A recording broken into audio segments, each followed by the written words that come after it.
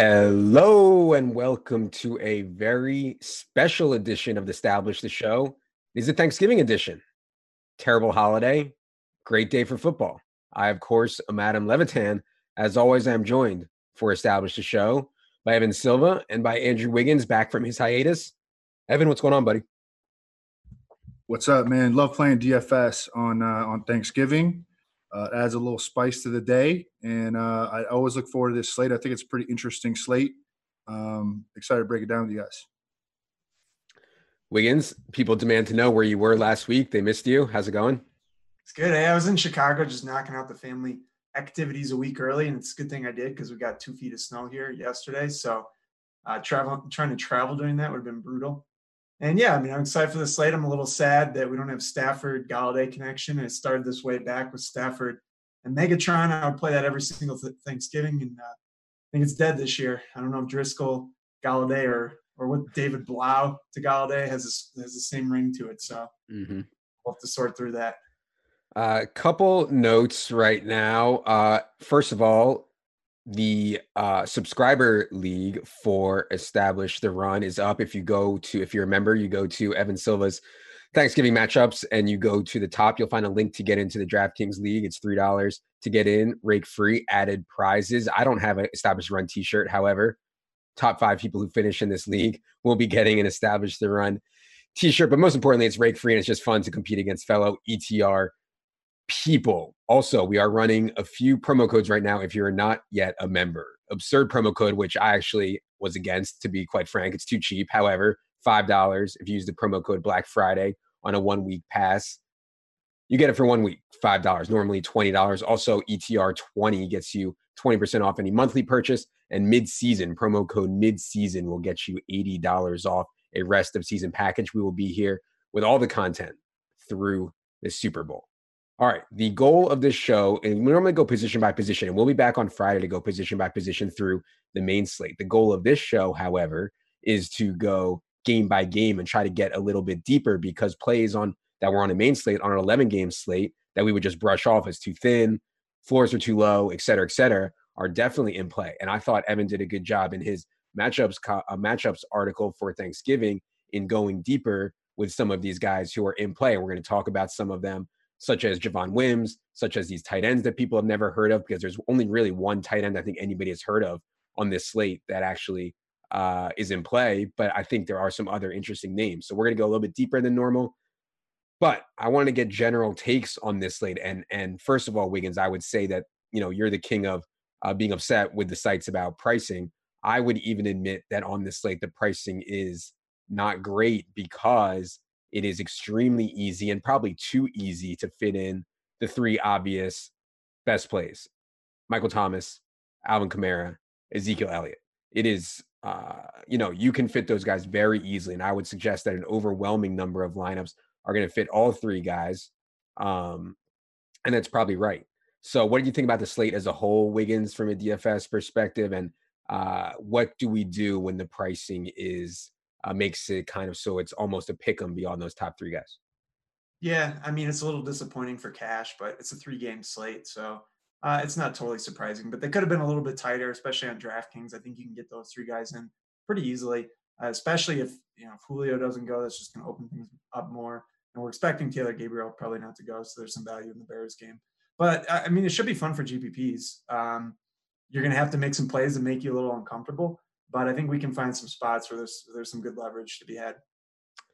Yeah, and one thing I would say on these mini slates as opposed to full slates, if you're playing tournaments, I would be more comfortable leaving more money on the table. Just generally speaking about small slates, 2 or 3 game slates. If you're playing tournaments, you're fine leaving more money than usual on the table, et cetera, et cetera. We do have a lot of injury news, which we'll get to, Evan, and I think there's maybe more injuries for Thanksgiving than usual. If you go to Establish the Run Twitter, we tweeted out a bunch of them this morning. I think the biggest one is Julio, though, Evan. Before we get into it, do you have any read on whether you think Julio is going to end up playing or not with that shoulder issue? Yeah, I think that he probably will. I mean, I'm kind of leaning on Dr. Chow here. Dr. Chow thinks that he probably will. It is, really starting to shake up as a lost season for the Falcons. So I think that adds some pause there. but it was an AC joint sprain. That's typically a day-to-day injury. It's going to be a really big deal if he does not play. But my my expectation as of tonight is that he will, but he didn't practice on Monday or Tuesday. Am I correct about it? I didn't Correct. look at their injury report today. Yeah. Correct. Yep. So that, every practice that he misses adds more doubt. And, but I don't know. We'll see. I guess we'll learn more tomorrow, and then we'll know for sure, hopefully by Thursday morning. Yeah, and one thing about these slates where games aren't overlapping, on these small slates when the games are, a different set, noon, 4, 8, you need to be using late swap to your advantage. I think there's a huge edge in all formats, and not just with injury stuff, just seeing what your opponents have. Let's say you get off to a bad start and you have a bunch of Bears and the Bears score 0 points, pivoting to something contrarian in the later games, et cetera, et cetera. So I would encourage people, if you're playing to get max EV out of this slate, you will have late swap options on the table. All right, let's go ahead and get into this game by game here. Chicago at Detroit. And the big story for me in this game is what you think the Bears running backs are going to be able to do and how they'll be used against the Lions, because really they're down to 2. I mean, Mike Davis is gone. Ryan Nall only played 3 snaps last week. They're only using David Montgomery and Tariq Cohen now. The Bears have been extremely game plan specific with how they use Tariq Cohen. The last 2 weeks have been big spike up weeks for Tariq Cohen in terms of usage. If he's going to see 6, 7, 8 targets in a game, he's extremely viable on DraftKings, and I think one of the better running back plays on DraftKings. How do you think the game plan for the Bears sets up here, Evan, when it comes to Montgomery and Cohen?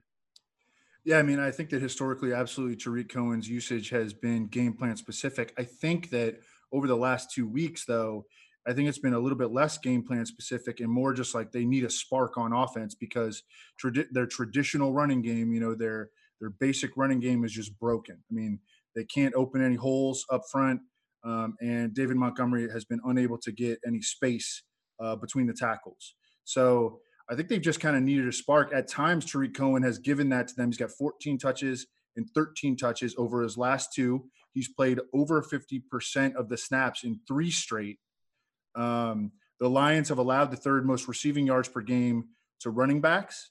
And I think that this game shapes up pretty well for Tariq Cohen because I think it checks the boxes of it being a game plan specific game where it's favorable on paper for Tariq Cohen, and also just because the Bears have needed this, and he's been giving them a little bit of a spark offensively. Now, this is not necessarily cut into David Montgomery's playing time because last week he played 64% of the snaps, was a pretty good number for him. He ran 23 pass routes, his most all year.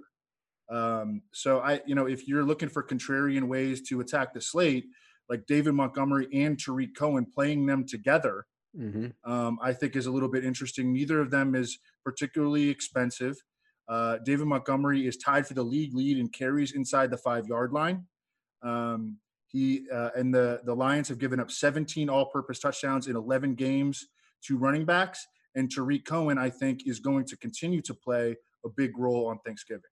Yeah, and there's certainly a lot of injuries in terms of up front for the Lions, who've been struggling against the running back position all year. I think David Montgomery is going to project well because his role is strong. As Evan alluded to, his role has been better than his efficiency. I mean, this dude has really been bad from the efficiency perspective. I'm higher, I think, as we sit right now, if I had to pick one, specifically for DraftKings, especially on Tariq Cohen than David Montgomery. I think projections will likely tell a different story, though, just because if you give David Montgomery baselines on his usage, he's going to look better than he actually does. I don't know if we can find breakout spots for David Montgomery. It just seems like he's pretty rough from the efficiency perspective, but what do you think? Yeah, well, first off, I like Evan's calling the cheat code there with the 2 running backs. A couple of years ago, I remember Corey Albertson won the Millie Maker, I believe, with the 2 Atlanta running backs, and that was viable a few times. I don't know if it's viable here because Chicago's just not capable of scoring a lot of points, but it's something not a lot of people are going to do. So that's definitely an interesting angle for tournaments. As far as how I prefer them, I think it's pretty site specific. And on DraftKings, which is obviously PPR, Cohen is cheaper. So I think he's probably the preferred play. I mean, they're projecting very close. I would say Cohen's got the higher floor there just because he's pretty likely to catch a few balls. And then if you look over on FanDuel, I think he's 5'9", and Cohen's like 6'4". So half point PPR, like I think it's pretty clear he'll be the higher owned guy there. And I probably slightly prefer him there. He's a little bit more likely to score a touchdown. But they're both very close. So I don't think you could fault going either direction on either side. All right. I wanted to mention the injuries in this game because I think it's important. I do not expect Taylor Gabriel to play. And let's start there, Evan, with the Bears wideouts. I think their 3-wide set is going to be Allen Robinson, who we know and love, Anthony Miller, who I think was a prospect that Draft Twitter was on a pretty decent amount and has had his ups and downs. Still wasn't playing a full-time role as of last week. And then I think the guy coming in to sub for Taylor Gabriel will be Javon Wims. And if anybody has played preseason over the last 2 years, you are well aware of Javon Wims, who has been one of the best players in preseason. In fact, he was so good in preseason. Late this past preseason, we couldn't even play him because he wasn't playing that much because he had already made the team. Talk to me. Well, why don't you tell the people a little about Javon Wims for those who aren't familiar with him? And what do you think about Anthony Miller? Are we going to see a role change here for Anthony Miller? Because based on the injuries, I am projecting Anthony Miller to be one of the higher owned secondary plays on the slate. Yeah, Javon Wims, as you mentioned, was an absolute monster in the preseason in 2018, and then this year they scaled him back because he made the team. So Taylor Gabriel missed weeks 4 and 5 against the Vikings and the Raiders. Javon Wims jumped right into Taylor Gabriel with a concussion. This is actually his second concussion of the season. Like, he's not going to play. Mm-hmm. But in those 2 games, Javon Wims was an every down player, 94% and 93% of the snaps. He had a good game, 4 for 56 against the Vikings, and then he totally dudded against the Raiders with a 0. So now he costs $3,000 on DK. He's like stone minimum. In terms of his skill set, he's 6'3", 215. He's a big possession receiver. We saw him play a lot in the slot in the preseason. He's going to be an outside receiver here because Anthony Miller is the Bears slot receiver, and Allen Robinson plays a lot in the slot as well. But yeah, 6'3", 215, big possession receiver with adequate speed, 4.53, and like where he's really made his mark in the preseason has been as a guy who makes contested catches. And I think that this is a good on-paper matchup for him because Rashaan Melvin looks like he is not going to play. And so the Lions are going to have to dig into their depth for a rookie 5th-round pick out of Penn State, Amani Oruwariye, who he's a freak athlete. Like, I don't know what they got in the water. And it's Happy Valley, right? It is. Yeah. Oh, yeah. Yeah. So HGH Valley, yeah. Yeah, seriously. And this guy's just a freak athlete. I mean, 4.47, he's big, and 6'8", 2-3 cone, which is like ridiculous, for a guy who's like 6'2", 205 at corner. But he's really, really raw. He only started for 1 season at Penn State. And that's probably going to be the guy that Javon Wims matches up with most in this game, because I think that we're going to see a lot of Darius Slay on Allen Robinson. And now Matt Nagy can get Allen Robinson away from Darius Slay. We could talk about that more in a little bit. But, Javon Wims really stands out as the number 1 beneficiary of Taylor Gabriel not playing. I did want to mention that there's a possibility that we could see Riley Ridley, who's been inactive for every single game this year, and he would be the threat to Javon Wims' playing time. But again, he has not even played a snap this season. Yeah.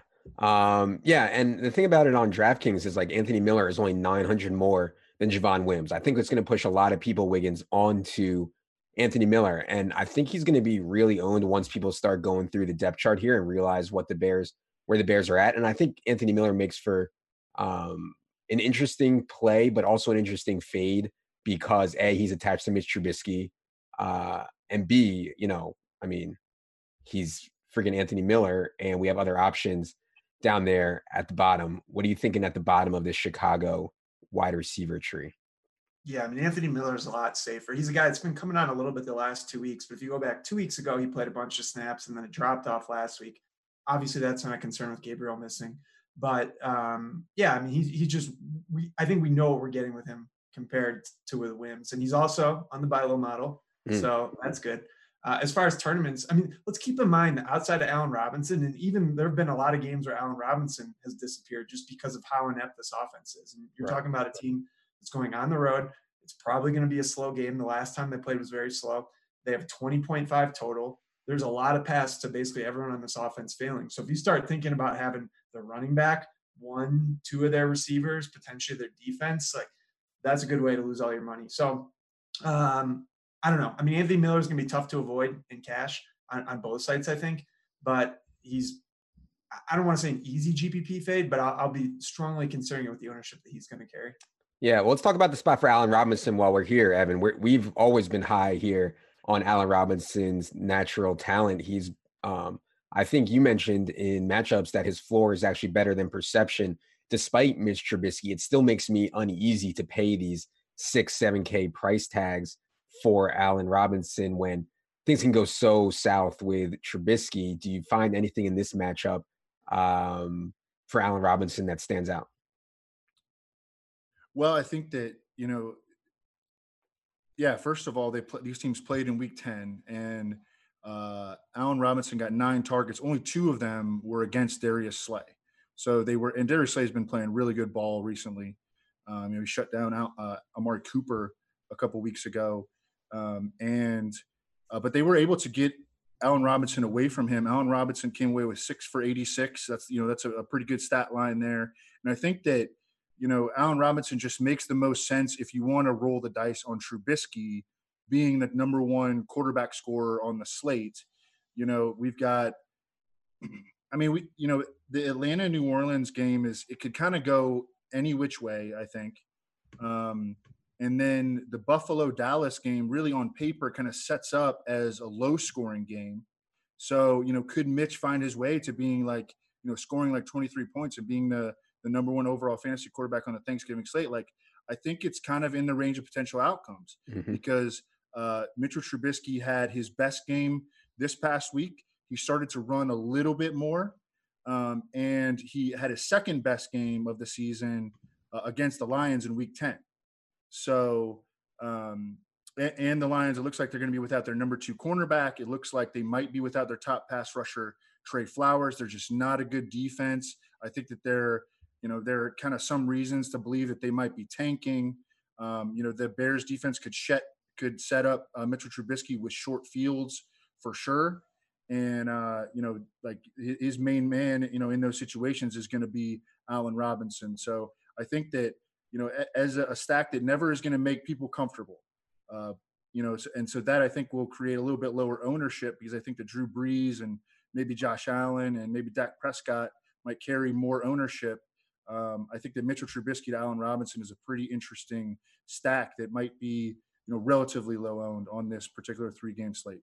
Oh, I agree. It'll definitely be lower owned than a lot of the other stuff we're going to talk about. I want to mention the Bears tight ends because the tight end position at this slate is so absurd. Like if you're not playing Jared Cook, I wasn't really joking. I don't think most people have heard of the other options at tight end on this slate. And we can start with the Bears because Trey Burton's on IR. Adam Shaheen, I do not expect to play. The Gronkinator, Ben Brockener, is not expected to play. So I think the Bears are going to have 3 tight ends active. They'll be Holtz, Horsted, and Sowell. Do you have any read, Evan? Can we play any of these guys? Who would you pick if you could play one of these Bears tight ends? And are they all just locks for zeros? Not Sowell. Let's not play Sowell because he's an offensive lineman. He's watch like him catch a touchdown now. He's like George Fant. Yeah, he's like George Fant. Yeah, or Dennis Kelly last week scored a touchdown. Yeah. No, I think that it's between Jesper Horsted and JP Holtz. JP Holtz is a blocker, and Jesper Horsted killed it in the Ivy League at Princeton. But they signed him off the practice squad last week. They have all these Ivy League tight ends. Like Broniker went to Harvard, and then they signed him. They signed Jesper Horsted off the practice squad last week. He played 4 snaps in his NFL debut. Now all of a sudden he looks poised to play a ton of snaps against the Lions. He was super, super productive at Princeton. His athletic metrics aren't that great. But I mean, he's been on the practice squad. He's been there. He's a complete dart throw, he's got to be minimum price. I'm certain that he is. Yeah, I'm sure he is. Yeah. He is indeed 2,500. And it would be more interesting to me if we needed a salary. Wiggins, I guess one of the decisions that we'll talk about, and we should save to talk about when we get to Jared Cook, but the rest of the tight end position is so barren. I mean, I don't know how you feel about going off with some of these punt guys. It seems really thin. I'm not touching any of the Bears tight ends. I mean, even their better tight ends, I don't know if any of them is top 10 fantasy points all year. You just don't need it. Well, I mean, look, all the plays stink, but if you're going to play a minimum guy, I mean, Hawkinson is like right around minimum, at least he has shown some upside. Like he's not for sure going to play, but let's just assume he does. I think he's an interesting tournament play who's going to fly under the radar. So I'm not looking at the Bears guys. Yeah, and then Jaden Graham is essentially a minimum 2 in the final game, and like he made a big play at least last week. Yeah, so at least someone that has like you could talk yourself into maybe having somewhat of a ceiling. I don't think that's the case with the Bears guys. I was actually at the Penn Princeton game on Saturday. It was like it had the feel of a real high school game. Let me tell you, it was a sight to behold. Okay. Let's go to the Lions side. I want to mention the injury to Jeff Driscoll. And I don't think Jeff Driscoll is like hurt bad. He's got a sore hamstring. I expect him to end up playing. But I think a big part of Jeff Driscoll's success and the way he's been winning is with his mobility. If Jeff Driscoll is limited in any sense, it's really bad. So I think all the Lions guys down the line are going to be the lowest owned team by far on the entire slate. And I think Bears defense is going to be the highest owned defense on the entire slate, especially on DraftKings, where somehow DraftKings made the Bears defense 2,500, which is just, I don't know how they ended up there. But Evan, how much concern do you have on Jeff Driscoll, and what do you think about the matchups for guys like Golladay and Marvin? Yeah, I think that my guess is that they made the Bears that cheap because the Bears have sucked as a fantasy defense this year. They're like 16th. Mm-hmm. So, I'm assuming that they use like an algorithm to arrive there, and that's what got them there. But yeah, I mean, like pound for pound, on a price adjusted basis, like it's the Bears are just screaming at us at that price point. So Jeff Driscoll came out of last week's game. He ran 9 times. Came out of last week's game. Matt Patricia was like, he ran a bunch in the game. He, suffered a tight hamstring. He was sore again today. He had his worst game of the season. Took 6 sacks, threw 3 interceptions, fumbled, and that was against the Redskins. Now he's facing what's still a good Bears defense. I mean, they're not giving up points. They just haven't been scoring fantasy points because they're not getting, a million sacks and, returning fumbles and interceptions for touchdowns like they did last year. That's just, natural regression. But I think that if we get Jeff Driscoll confined to the pocket due to the hamstring injury, and also the Bears defense has allowed the 8th fewest rushing yards to quarterbacks this year. If we can, and if that's a product of Chuck Pagano's scheme and Jeff Driscoll is at well less than 100%, that's going to be a big problem for Jeff Driscoll playing from the pocket, because such a big part of his game and really his fantasy scoring ability is driven by his legs. And it maybe even, a situation where we do see the next dude, David Blue, who was like the 4th stringer for the Browns in training camp, like just a pure camp arm. He would be the next guy up.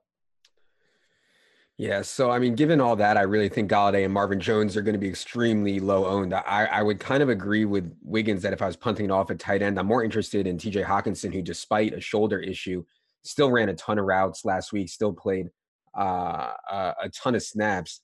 I don't know, Wiggins, is there any leverage to be had on Detroit's side?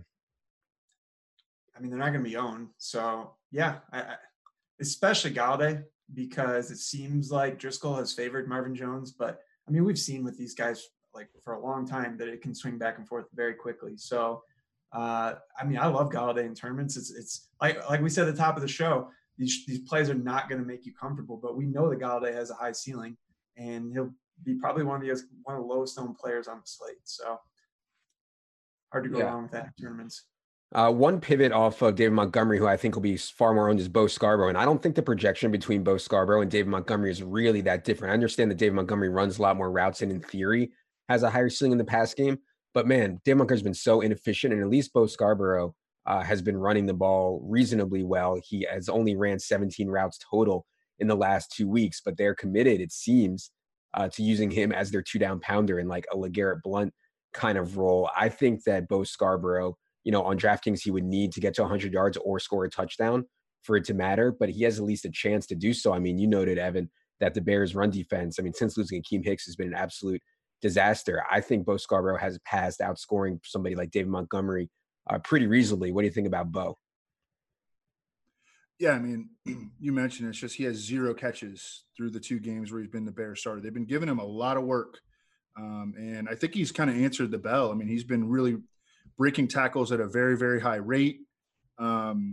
He's at like almost 5 yards per carry over the past 2 weeks. He's been producing for them. You mentioned Akeem Hicks' injury. In the meantime, since Akeem Hicks' injury, the Bears also lost Danny Trevathan, their best inside linebacker. And J.D. McKissick and Ty Johnson just really have been like they're like the same guy almost, in terms of their usage. So you definitely are going to need a touchdown from Bo Scarborough. The Bears have given up 9 rushing touchdowns over their last 7 games, so they've been giving in that respect. I do just worry about the Lions offense just not putting up many points here, especially with a banged up quarterback, and just their offense is just not good. Yeah. And you could say the same thing about the Bears, and that's the concern for me with playing a lot of Bears in one lineup is like we could see a really low scoring game here. If we end up with the Mitch that we've seen for most of the season. I do agree with Evan that I think there's paths to Mitch. Also, just a really wide range of outcomes on Mitch. And I think that makes for a good tournament play, specifically on a small slate. Anybody I didn't mention in this game you want to highlight, Evan? I didn't bring up Dusty Danny Amendola. I think that's about it for who I didn't bring up. No, I think we kind of hit on everybody. Hawkinson, is a guy that just really hasn't done anything since week 1.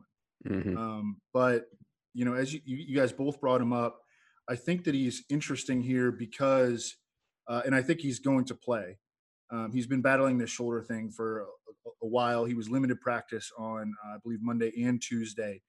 His snaps were way down last week at 44%, his lowest of the season. But he ran 31 pass routes, which were tied for the 3rd most that he's had all season. The Bears have given up the 5th most catches, 6th most yards to opposing tight ends. And, Hawkinson, I kind of like that they scaled back his run blocking snaps and are just using him as like a route running tight end, and letting like Jesse James and Logan Thomas handle the the dirty work. So that's a guy that I wanted to highlight a little bit. All right. Anything else from this game, Wiggins? I'd just say, there's a lot of value on the Bears side, so they're going to catch a lot of ownership, and there's just a lot of paths to them failing. So be careful in GPPs, but also know that if you play guys from this game, it gives you the opportunity to swap. So there's, maybe a slight bump. If there's a tiebreaker on this slate, I'd take the guy that plays earlier because then you can react to whatever happens. And that's a big thing on these sites that are spread out like this. Yeah. Finding out information earlier, certainly better. And yeah, I mean, we talked about it all year. Ownership in these days in this current state of DFS is following very in line with projections because so much of the field is using them and mass entering with them, et cetera, et cetera. So we know that a lot of the Bears are projecting well. We know they're going to be relatively high owned. Let's move to a game where I think another story is the pricing. The big story for me in Buffalo, Dallas is the way that Dak and Amari were priced by DraftKings. Dak is 5,700. Amari is only 6K. We understand that Amari has been absolutely atrocious the last 2 weeks. Maybe we can blame 2 weeks ago on injury. Maybe we can blame last week on an impossible matchup against Stephon Gilmore. I'm curious though, Evan, this is another difficult matchup against Tre'Davious White. However, I mean, God, I don't want to go overboard on home road splits, but Amari has absolutely shredded. I mean, shredded like every time he's been home as a Cowboy, and he's been rough on the road for whatever that's worth. I don't know if we could say why, but I mean, Amari can certainly win against Tre'Davious White. I wouldn't call it a good matchup though. Amari is very cheap on DraftKings. What do you think about him? I mean, I think it's just exactly what you said. And Dak really correlates strongly too with those home road splits. Like even you just go back to the games that they played last year. There have been massive home road splits in favor of Dak and Amari at Jerry World. So, I mean, that's something that you can kind of hang your hat on because I think that these guys are going to be lower owned than they usually would on a slate like this because, of the recency bias against New England. They didn't get it done, and now they're facing the freaking Bills, who don't give up points. So I think it's an interesting stack in that respect. I do like Michael Gallup, though, kind of as a result of that difficult matchup for Amari Cooper. The number 2 cornerback for the Bills, Levi Wallace, who ran like a 4.7 coming out of Alabama. That's why he wasn't drafted. And he's been, I mean, he's a starter in the NFL after not being drafted out of Alabama. So, you know, he's kind of like been an overachiever, but he's given up a 70% completion rate, 4 touchdowns this season, and they've started to scale back his snaps a little bit because he's been fairly ineffective. And Michael Gallup has been an absolute baller. And I think that he might go just a little bit more overlooked than he should. And so I think that he's pretty interesting as a result of that difficult matchup.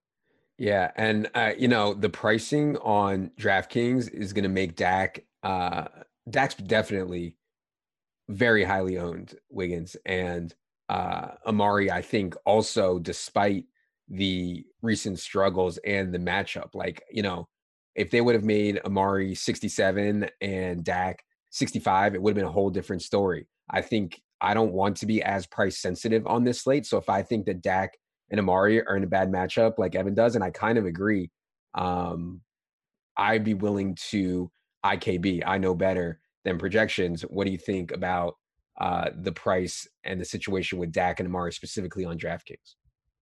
Yeah, and I'd also throw out, I mean, we're not entirely sure if he's healthy right now. I mean, he's been pretty banged up. So I know he played a lot of snaps last week, but he also had 0 catches. You know, it's a tough matchup, but he's probably not 100%. So on FanDuel, he's 7.9. He's 100 more than Julio, 200 more than Allen Robinson. He's probably a better tournament play there because I don't think anyone's going to play him there. And then DraftKings, he's just, I mean, I'd say pretty egregiously priced at 6K.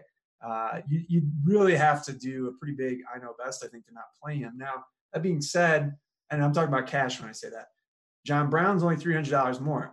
The numbers I'm looking at right now have Amari pretty far ahead, but, you know, you could make an argument for why John Brown is a better play. So, you know, I don't know. And I could see John Brown, though, becoming like a sexy tournament play and having similar ownership. So that's a really tough spot that I'm gonna have to give some thought to. And I mean, like, what do you think about that situation, Adam? Yeah, I think that if Amari was 800 or 900 more, it like wouldn't even be a question to be off Amari given the matchup. But you know, at that price, it's harder to be off him. And I do think that Amari at home, like, God, I mean, he's just so explosive and so dominant. Like, and I love Tre'Davious White, and I love the Bills defense. Um, God, I just hate to just pile him in there just because he's mispriced by 800. You know what I mean? Like, I think Yeah, on a main slate, that's fine. On a short slate, it's like I'm willing to be less price sensitive. You know? right. And you're comparing him to the other guys. So John Brown's $300 more, Ridley's 600 more, Allen Robinson's 700 more, Gallup is 500 less. Like when you get that close, I get that Amari has a tougher matchup, but I mean that Amari is the guy who goes for 40, you know, and Gallup's had some good games. Right. Amari broke the slate on Thanksgiving last year. He went for like 250 yards and 2 touchdowns. So, yeah, it'd be a scary fade. Exactly. Well, that's the thing. Amari's ceiling, you know, is outrageous, particularly in Jerry World. But let's talk about why it's a difficult matchup, Evan, because I think that plays into Zeke. And we talked a lot last week about why we liked Philip Lindsay. It didn't work out. Philip Lindsay was efficient. You know, Denver's offense was just a disaster. But I think Zeke, and, you know, you don't have to ask the Cowboys to put the ball in Zeke's belly and run the ball up the middle like 25 times. And that's what the Bills want you to do. So why don't you give the people a little bit about how the Bills play defense and how it plays into Zeke's hands and why, you know, we could have even more concerns about the pass game. Yeah, because the Bills kind of get it on defense, and they are willing to sacrifice, pretty good rushing efficiency and rushing numbers in exchange for having one of the best pass defenses in the league, because they play on almost 100% of their snaps. They play 7-man or fewer boxes. So that allows them to drop defenders into coverage, more defenders than most teams.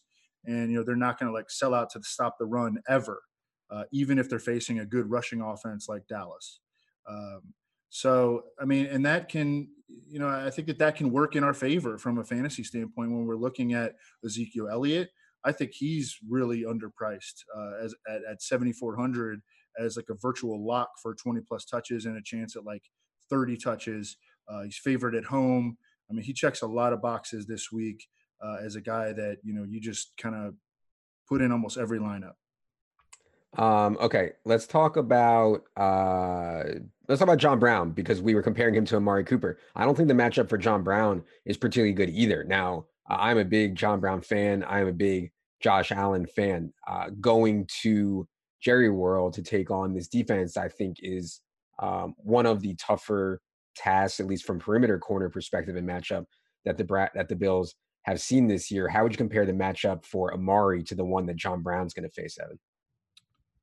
Yeah, I mean, I think it's considerably better. I mean, Tre'Davious White is like a true shutdown corner, like in the Stephon Gilmore tier, I think. And I mean, I like Byron Jones and I like Chidobe Awuzie, but John Brown can run by those guys. John Brown can run by anyone. We saw it last week on the 34-yard touchdown catch, just right over the top of Chris Harris, just ran right by him. And he's averaging 8.1 targets over the course of the season. I know that historically we think of him as a boom bust guy. He has not been a boom bust guy at all this year. He's been incredibly consistent, and he's mixed in his fair share of big games. And man, I like him to outscore Amari, and I like him. I like his chances of being like a top 3 scorer on this specific slate at the wide receiver position. He's a baller. His consistency in terms of his usage and his production have all been there. Josh Allen, is an aggressive passer, and he will take shots to John Brown, no question. One of the things about Josh Allen is regardless of matchup, nobody else on the slate has the upside to rush for 2 touchdowns and throw for 2 like Josh Allen. And he is extremely aggressive down the field. As Evan mentioned, the fact that Josh Allen is priced 500 more than Dak Prescott on DraftKings is going to keep his ownership low. But God, I mean, Josh Allen's just in play every week for tournaments, and on a short slate like this, he could easily be the top scorer. I think a lot of people are going to see it that way, though. Wiggins, what do you think about Josh Allen and playing around with the Bills passing? We haven't mentioned Cole Beasley at all. Another one of my favorite slot receivers, along with Danny Amendola. Yeah, I mean, I've already alluded to a little bit. I think there's a decent chance that the ownership on these guys is going to get a little bit ahead of itself because they're just such obvious GPP plays. Josh Allen, like, he's so easy to stack with John Brown, and he's got the rushing upside, and you can see that he's a little bit mispriced. I don't know. I just kind of see a lot of people saying, "Oh, this is the clear GPP move," and then before you know it, like, he's become chalk in tournaments. So that concerns me quite a bit, especially on DraftKings.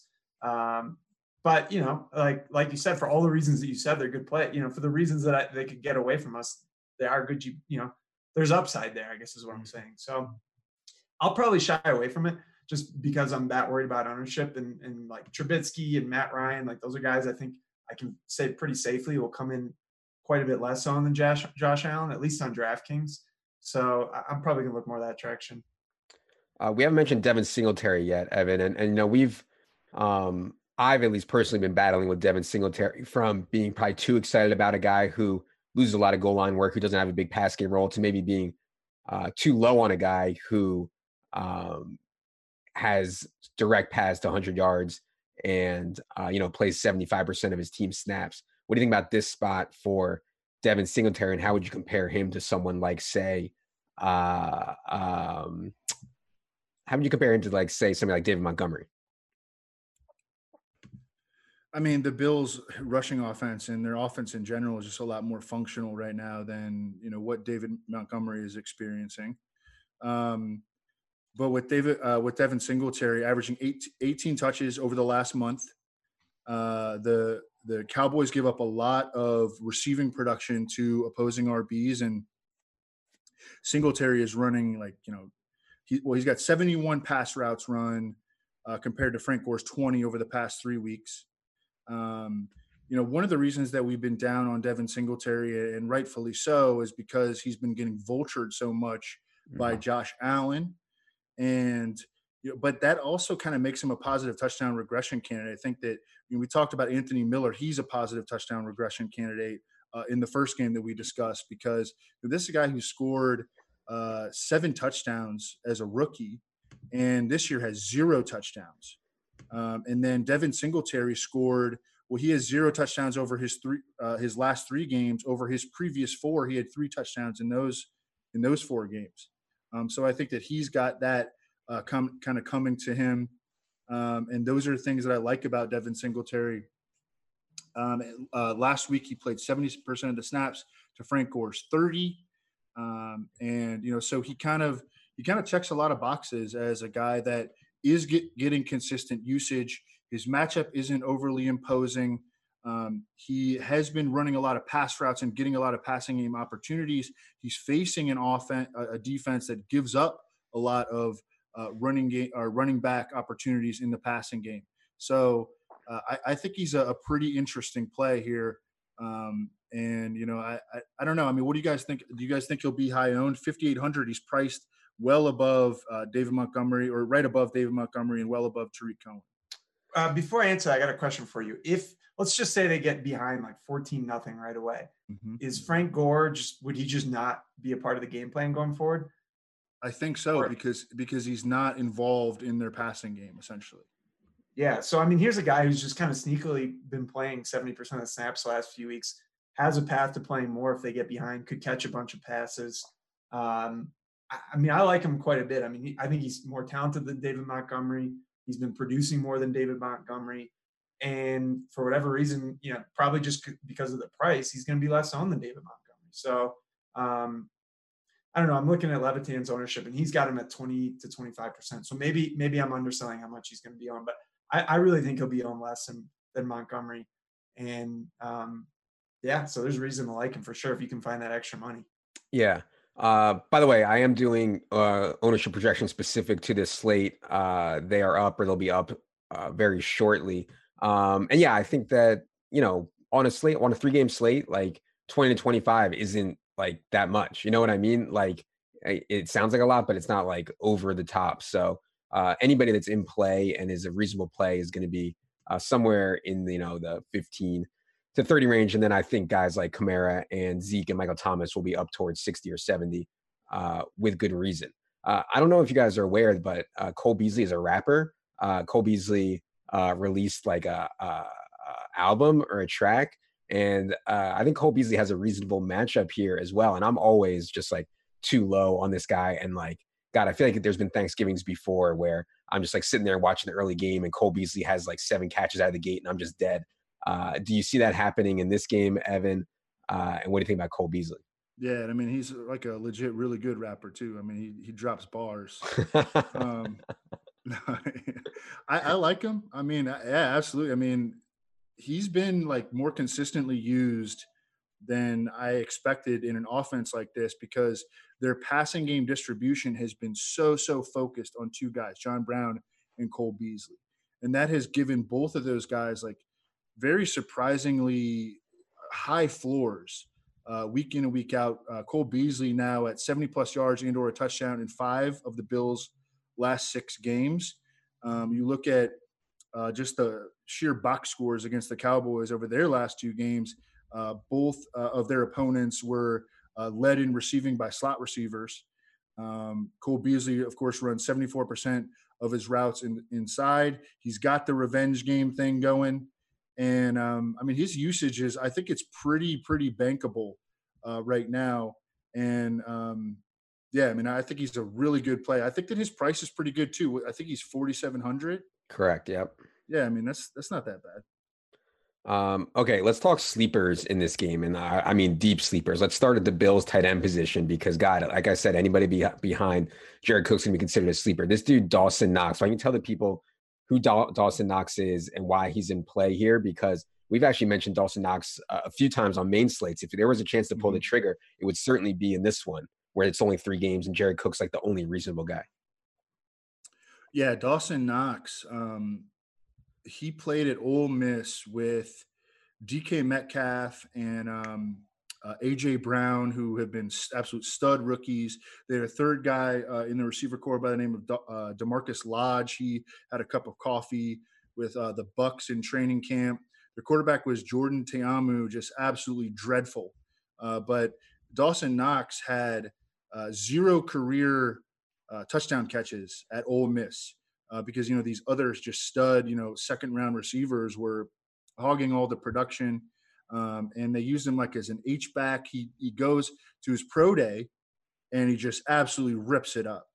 And, people are like, well, hey, we understand he was in this offense with all these studs, and now it kind of makes sense. He also got hurt a lot in at Ole Miss.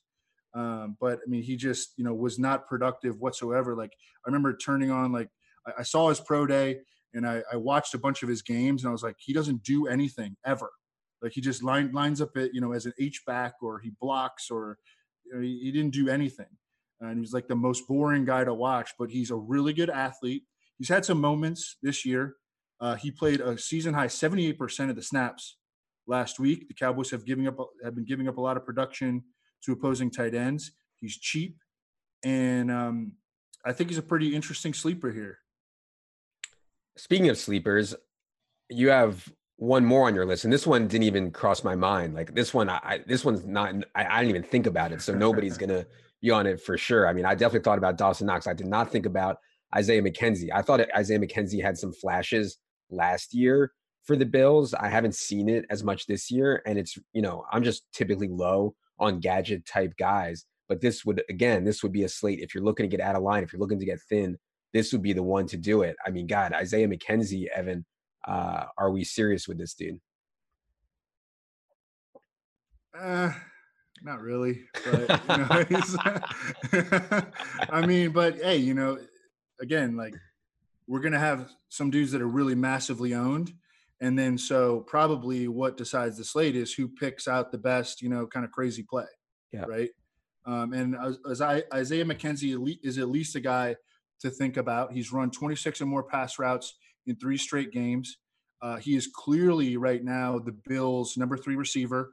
Robert, what is it? Australian for sex, Foster. Yep, indeed. Yeah, he's been injured and just not really a factor. Duke Williams hasn't played since like week 7 or something.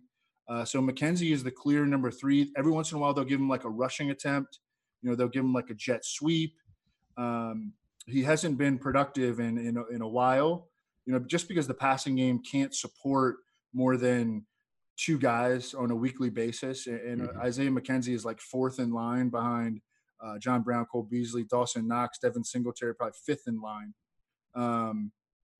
But he's fast. He was an amazing punt returner in college. That's what got him drafted in the 6th round by the Broncos. He had some moments last year, if you remember, I think when he took over as their slot receiver late in the season. He had some big games. He's 3,100.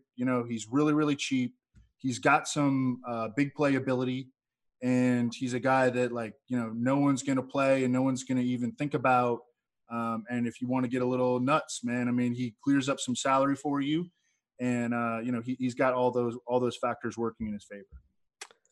All right. Before we move on here, Wiggins, we haven't mentioned Randall Cobb. We have not mentioned Blake Jarwin. We have not mentioned Jason Witten.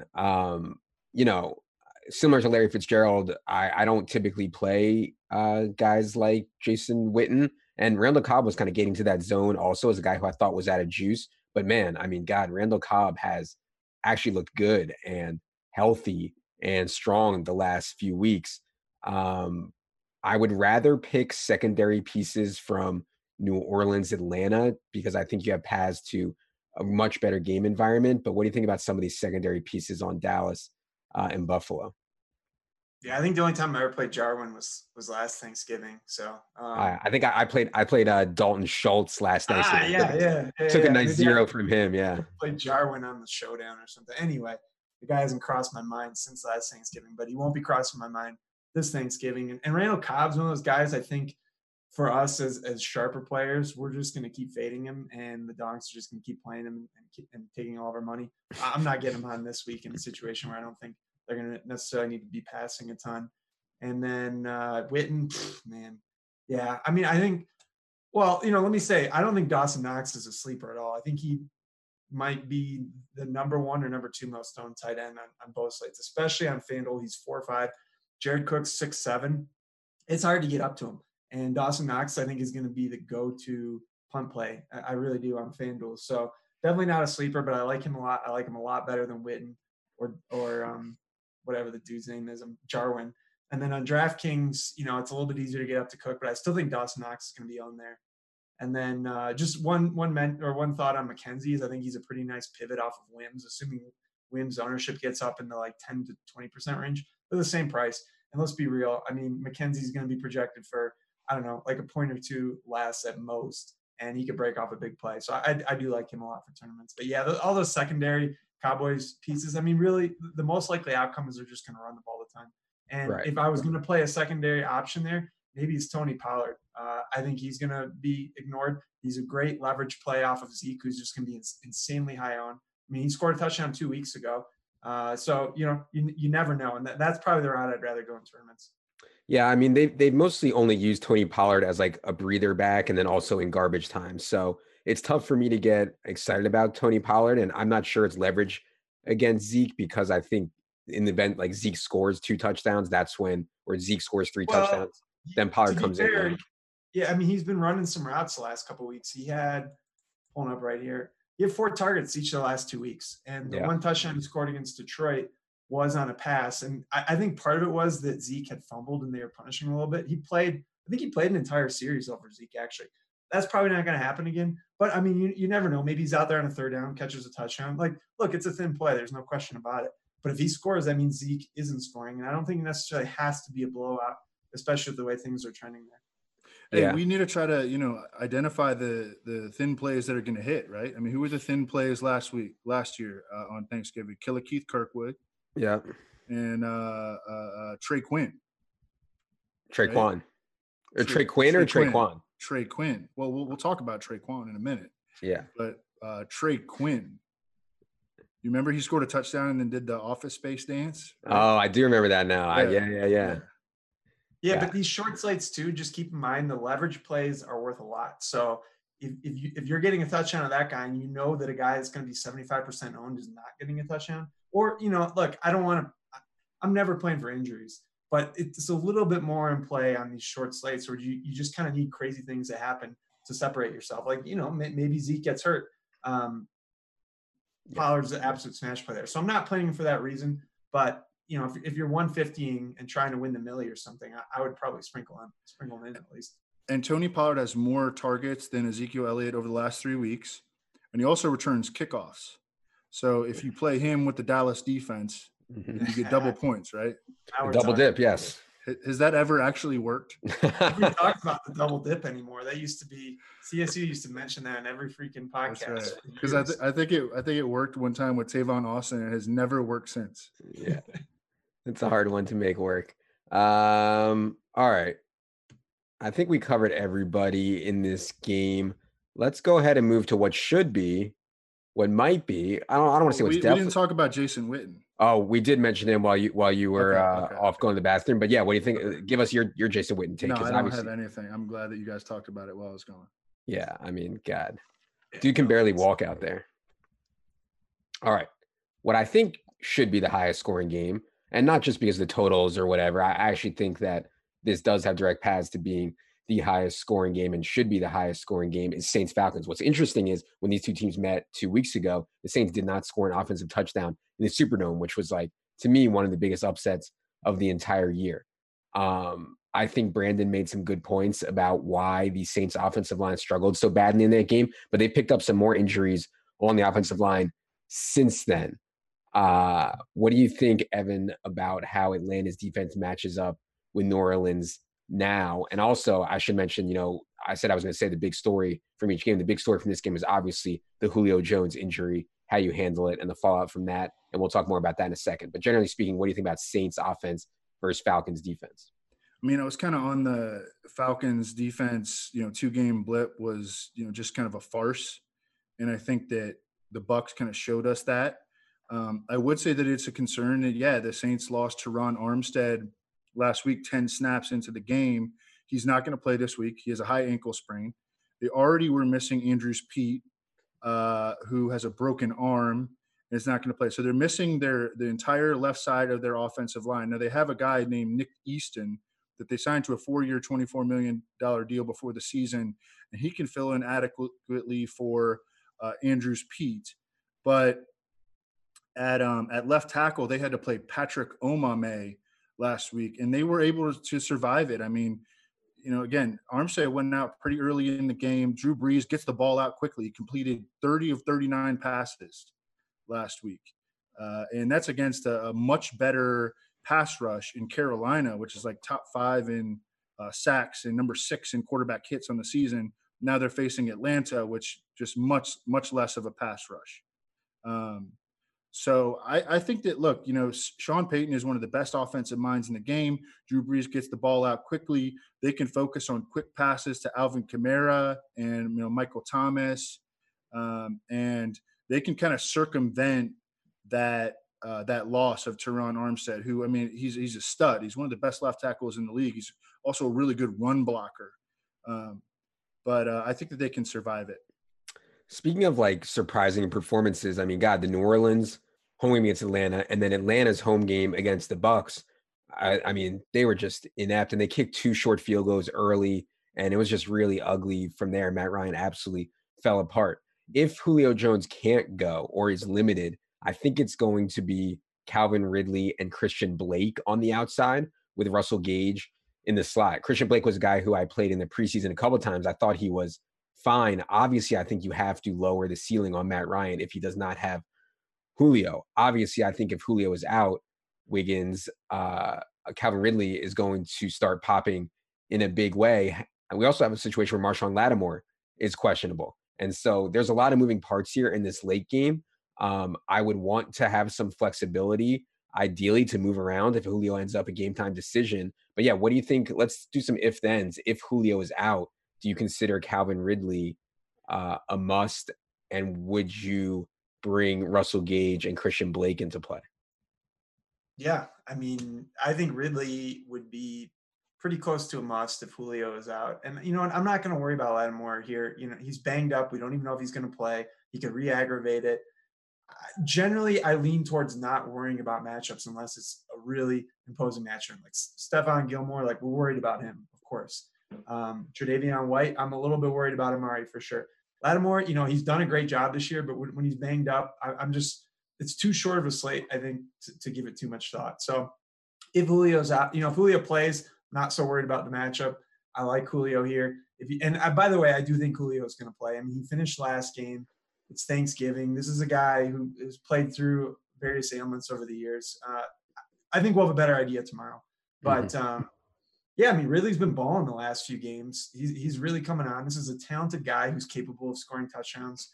So, you start looking at him like, if Julio's out, I'd prefer him over Amari for 600 more on DraftKings for sure. I think that'd be an easy decision. Then Gage, Gage basically becomes like almost he's 4 or 5. That's a little bit higher than I thought, but still a very strong play on FanDuel 5-4. Again, kind of the same thing, like not a must play, but a very strong play. I mean, if Julio's out, I'd prefer him over Anthony Miller for sure, just because I think it's just a better game environment.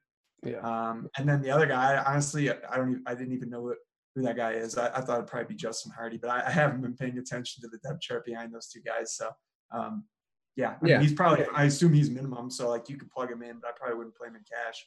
It could be Justin Hardy. What do you think, Evan? If Julio sits, you think it'll be Hardy or Christian Blake?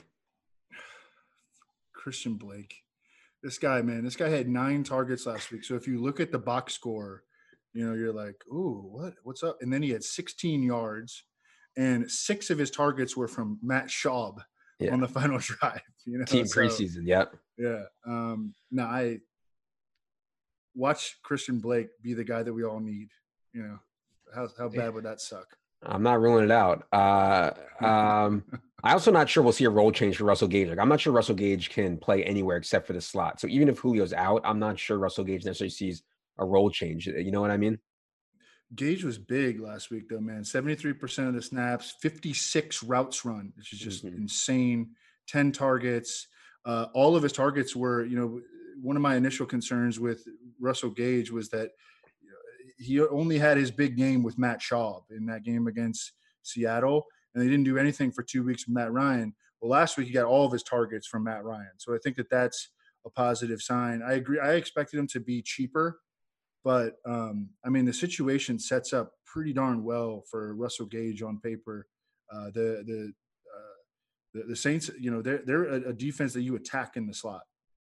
Yeah, totally agree. Okay. I want to mention the tight end injuries for the Falcons. Not expecting Austin Hooper to play. And I kind of think that Luke Stalker is going to sit too. Now, Jaden Graham is a dude that I was somewhat excited about when Austin Hooper first went down and they started giving Luke Stalker a bunch of snaps. Luke Stalker is a blocker. I don't know if they have someone else that they can plug in as a blocker, or if we just think that Jaden Graham's going to be out there running a route on every single Matt Ryan dropback. Because if Jaden Graham is, that would be intriguing. Jaden Graham is a strict pass catcher. And honestly, like, I don't think that I would rather play Jaden Graham, I think, than Dawson Knox. And I think it's not that far off from TJ Hawkinson if we know Stocker's out and he has a bump and roll. What do you think if Stocker's out, Jaden Graham's role will be, Evan? He might play every snap. I mean, this another Ivy League tight end. I think he went to Yale. He did. Yeah, this is a crazy week for Ivy Leaguers. Yeah, seriously. He's got those beautiful blonde flowing locks that Wiggins used to have. He cut his hair, but he's a beautiful man out there. He had a huge gain just up the seam. It was an awesome play call. Got Jaden Graham like wide open against Tampa Bay last week. I think it was like he went for like 53 yards or something. He got up all fired up. Was targeted once the rest of the game. But I mean, guys keep like dropping. Like we got Julio banged up. Hooper is out, and Sanu is got traded, and I don't know. I think that Jaden Graham is he's pretty interesting. I mean, and I think that his stock continues to go up as we see a guy like Luke Stalker potentially not playing in this game. It just means more snaps. Like, I think that, these really thin guys on the fringes, just being out there, like one of these guys is going to have a good game. And, we got to try to identify that guy. I wanted to mention Devontae Freeman practiced in full today. And it seems like Devontae Freeman will be back. And God, Brian Hill has been so bad. Like, he went on Davis Maddox podcast, and since then he's just been total dust. Like, holy cow, Brian Hill has been absolutely atrocious. I think Devontae Freeman comes back and takes most of the role. Devontae Freeman has not been productive pretty much at all. It's an extremely difficult matchup for Atlanta's offensive line against the Saints' defensive line. Devontae coming back, though, Wiggins, I mean, God, it would be the problem is, like, yeah, Devontae sounds horrible, and on a full slate, I would never do it, but we're comparing him to guys like David Montgomery and Tariq Cohen. You know what I mean? Yeah, well, the problem is the law of the Atlanta running backs is if he comes back, that means that Brian Hill will now be getting the red zone touches, and he will score all the touchdowns. So, no, I mean, but seriously, they just refuse to give these guys all the touches. And Freeman, I'm joking, of course. He actually has gotten most of the red zone touches. Man, yeah, it's not a play you're going to feel good about. And I think the fact that he's been injured for a few weeks is kind of off people's radar. He's been on the injury report this week. Will probably push his ownership down. And look, there's no way that he's much worse of a play than Montgomery. And he might have a third of the ownership. I don't know.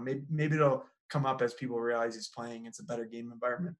But across, we're talking about these dusty tight ends. We're talking about dusty running backs. I would give, take the guy in the better game environment. This is a game that could legitimately go berserk. And you're not, I just don't think there's any outcome where you have like 35-40 in the Bears Lions game. It's just never happening. And this game actually could potentially shoot out. There's a path for it to occur. So if you can get a guy for low ownership in the same price range in a game that might be a much better environment, yeah, I like it. If Freeman plays, I feel like he would make sense as a guy that you could pivot to, as a late game swap, because he's probably going to have really low ownership. He does have some theoretical upside, and in your lineups that just look gross, I mean, he would make sense as a late swap. For sure. Okay, I think one of the biggest questions on the slate is Jared Cook, because either you play Jared Cook, and we all know about Jared Cook's floor ceiling combo. It's wide, okay? Or you punt it off with a lot of these guys that we've talked about. who, God, I mean, we don't know if they're even going to be targeted, some of these guys. So I think a big question is, how much of a priority is Jared Cook? I'll start with Wiggins here before we get to Jared Cook's actual matchup. Just from a pricing perspective, how much of a priority do you think Jared Cook is? And, what the gap between Jared Cook and the next best tight end, depending on what you think about Jason Witten or Dawson Knox or some of these guys, it can be pretty wide. I think that's a question people need to ask themselves is, how wide do I think the gap is between Jared Cook and my second best tight end on this slate? Yeah, I mean, this is a guy that could definitely break the slate. If he goes for like 700 and a touchdown, and all these other dust balls score like 5 or 6 points, which is, I mean, it could easily happen, then you're going to need to have him. So, look, on DraftKings, he's 4.8K. He's a lot easier to get into your lineup, I think, especially with some of these min-price guys. I don't know. I haven't decided how much of a priority he is. And now you guys are selling me on this JD and Graham guy with the foreign locks and everything. That sounds pretty good. FanDuel is a totally different story, though. I mean, I just don't see how you can get him in your cash game lineups at 6.7K. It's just too expensive. So I'll probably be looking more at Knox at 4.5 or Graham's 4.9 on there. There's just Hawkinson 4.7. There's a bunch of guys in there, and you're just praying for a touchdown basically, and you're praying that Cook doesn't have some crazy game. Really, if Cook doesn't score a touchdown on FanDuel, then you're probably fine with any of the other guys. DraftKings, he could get a bunch of catches. He could get the bonus. I know he had like 6 for 99 last week, I think, in a touchdown. So he scored 20 points and he just missed the bonus too. That is probably the biggest decision point of the slate is what you do at tight end and then how it plays out. So think wisely. But yeah, it's a tough decision. I don't have the answer for you. All right, Evan, why don't you talk about the exact matchup for Jared Cook? Because, yeah, we know Jared Cook's the best tight end play on the slate on raw projection, but how good of a play is Jared Cook just in a vacuum? I think it's an awesome play. I mean, I think that, if we were just stretching him out to like the entire slate, just every game going on, he'd be like a top 5 play. He has 70-plus yards and or a touchdown in 5 straight games. So he's showed consistency. He leads all NFL tight ends in air yards over the last 3 weeks. The Saints should be able to put up a big number here. The Falcons haven't been good covering tight ends since they lost Keanu Neal way back when, and Jared Cook has been balling, man. I think he's severely underpriced on DraftKings. Mm-hmm. We're getting to a point where you can't play. I mean, so I think the thing about it is playing. You can certainly do it with Jared Cook and Jared Cook and Michael Thomas and Alvin Kamara and Ezekiel Elliott and Jared Cook, but you're likely going to end up with a lot of Bears in your lineup because that's where a lot of the value is. So, hey, the Bears are playing the Lions, bro. And the Bears are playing the Lions. They're still quarterbacked by Mitch Trubisky. So there's going to be some pause there, but yeah, I think that's the way a lot of lineups are going to go specifically on DraftKings. All right, we didn't mention Tre'Quan Smith and Ted Ginn. It's so frustrating to me that Drew Brees only throws to 3 guys, and really he was only throwing to 2 guys for a while. Jared Cook's entered the trust tree lately, but God, I mean, I wish I could play Tre'Quan. I think Tre'Quan's actually good. I can't project him for more than like 2 targets, can I, Evan? Maybe 3.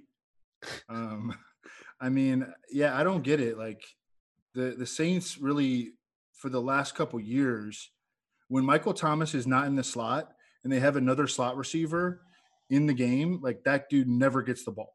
I mean, it's been, Killa Keith, it's been Cam Meredith, during his, 2 or 3 chances. It's been Austin Carr, and now it's Tre'Quan Smith. Like Tre'Quan Smith is the Saints slot receiver, but man, they never throw the ball to him. I mean, he ran 30 routes last week, 18 of them in the slot, and you could definitely get after the Falcons in the slot. Like, look what Chris Godwin did last week against them. Mm-hmm. I think that Tre'Quan Smith is one of these really thin plays that, if he has, 3 for 45 and a touchdown, he's a really big difference maker on this slate. His price is pretty good. I think he's 3,800, I want to say. And I think that Ginn is 3,900. Is that correct? I think so, yep. Yeah. Ginn did have a big play chance. It just went right off his fingertips. Executed another one last week. He ran 30, like they ran the exact same number of routes, Ginn and Tre'Quan Smith last week. Ginn had 5 targets, Tre'Quan Smith had 3. They're just almost like the same play. And at the end of the day, like they'll probably be separated by like 7 fantasy points, and getting them right, getting the guy right here, I think has a chance to be a tilter on this slate.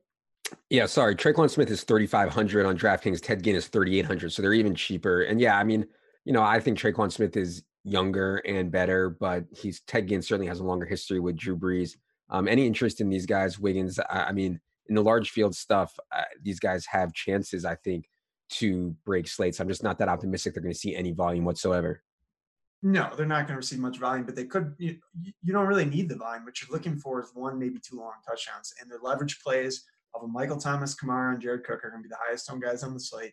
So yes, you have to look at them in tournaments, and I would look more at Ted Ginn because Tre'Quan Smith is the sexy play. He's cheaper. He's going to garner more ownership, and I think his expectation is lower than Ted Ginn. So I don't know what Ted Ginn's going to be owned at, probably like 5%, maybe Tre'Quan's like pushing 10 or something just because it's such a small slate. So I'd take the guy that I think is probably projected for a point or 2 more and is less owned. And, it's a dart throw, but you're just hoping he catches a long touchdown. And if he does, you very well may need him in your lineup to win a big tournament.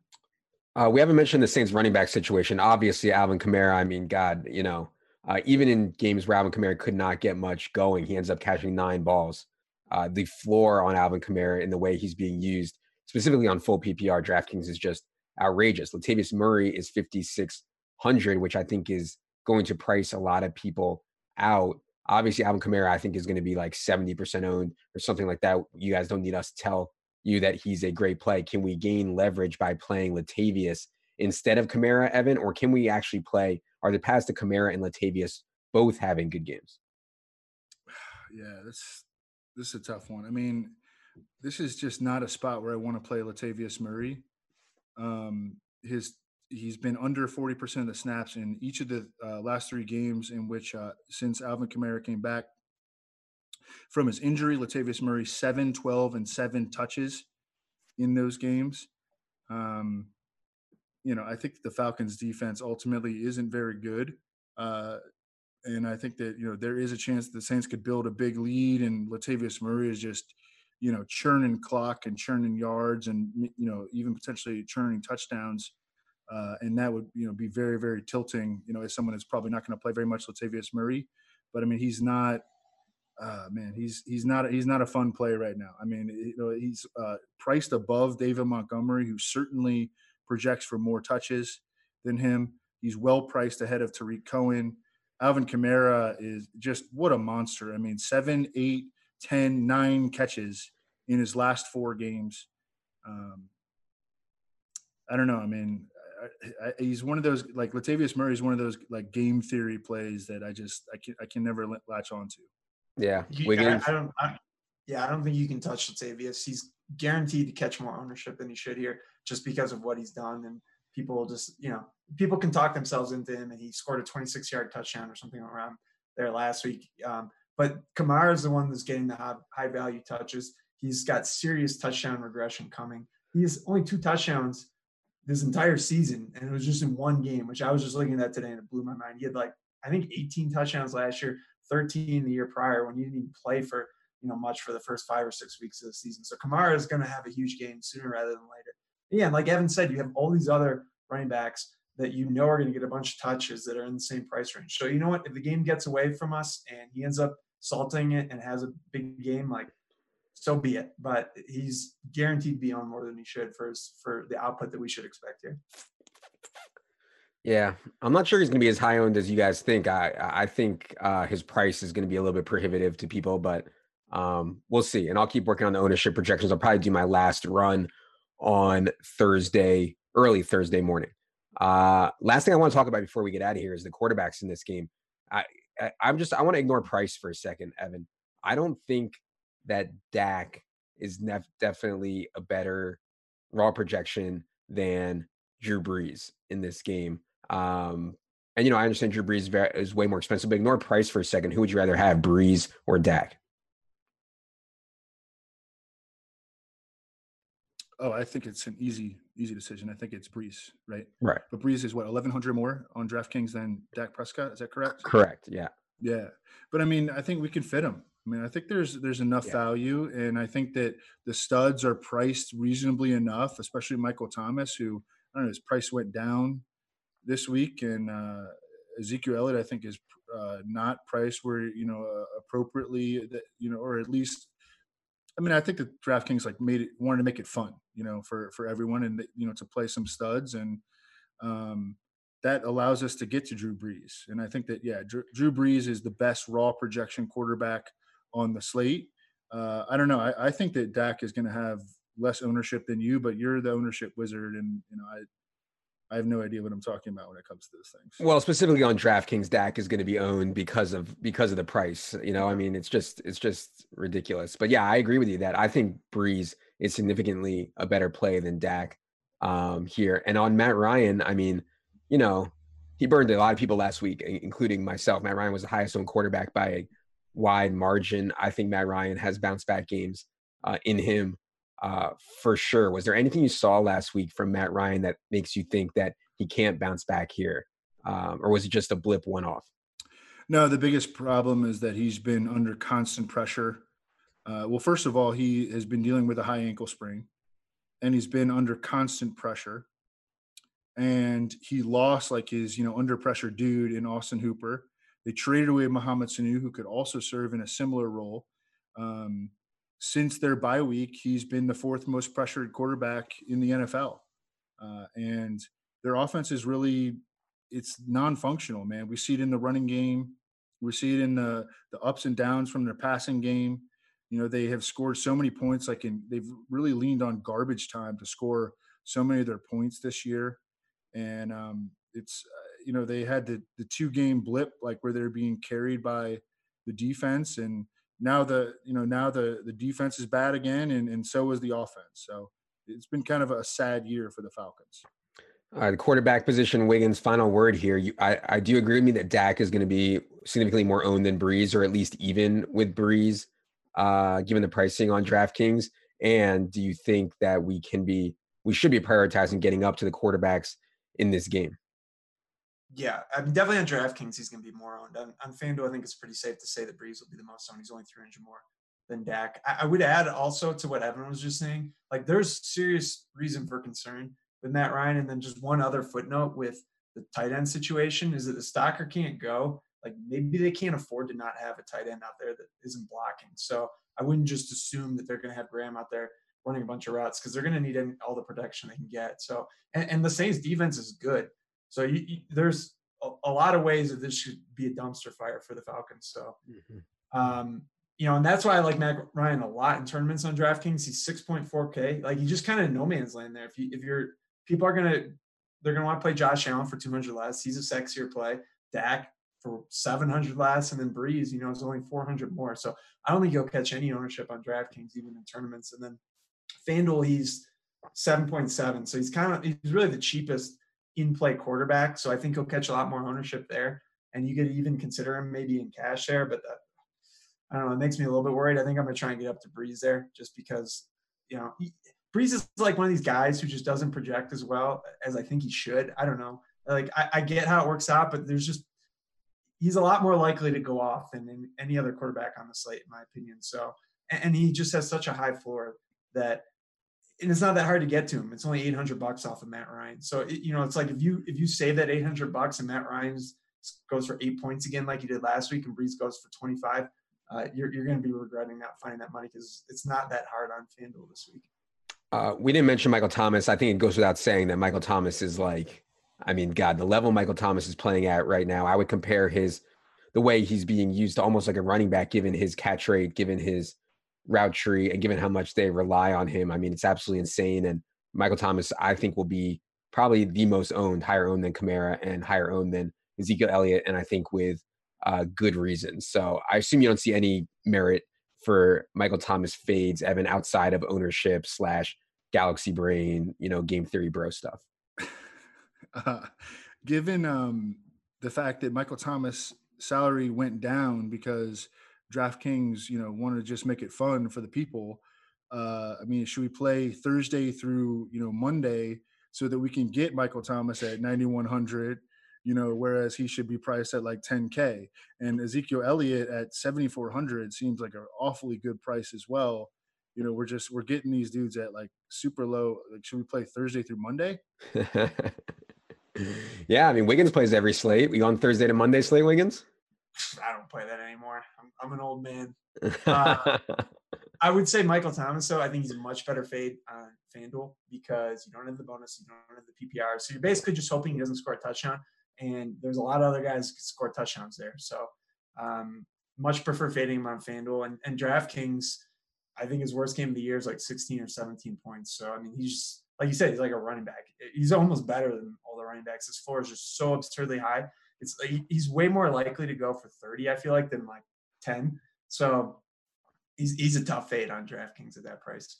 Yeah, the way he's being used is like so perfect for DraftKings format. It's like, it's crazy what's going on. And same with McCaffrey too, who DraftKings, I think, underpriced again on the main slate. But anyways, we'll be talking about that on Friday. I think we've covered this Thanksgiving slate. I can't believe we just spent over an hour on 3 games. There's something truly sick and wrong with us.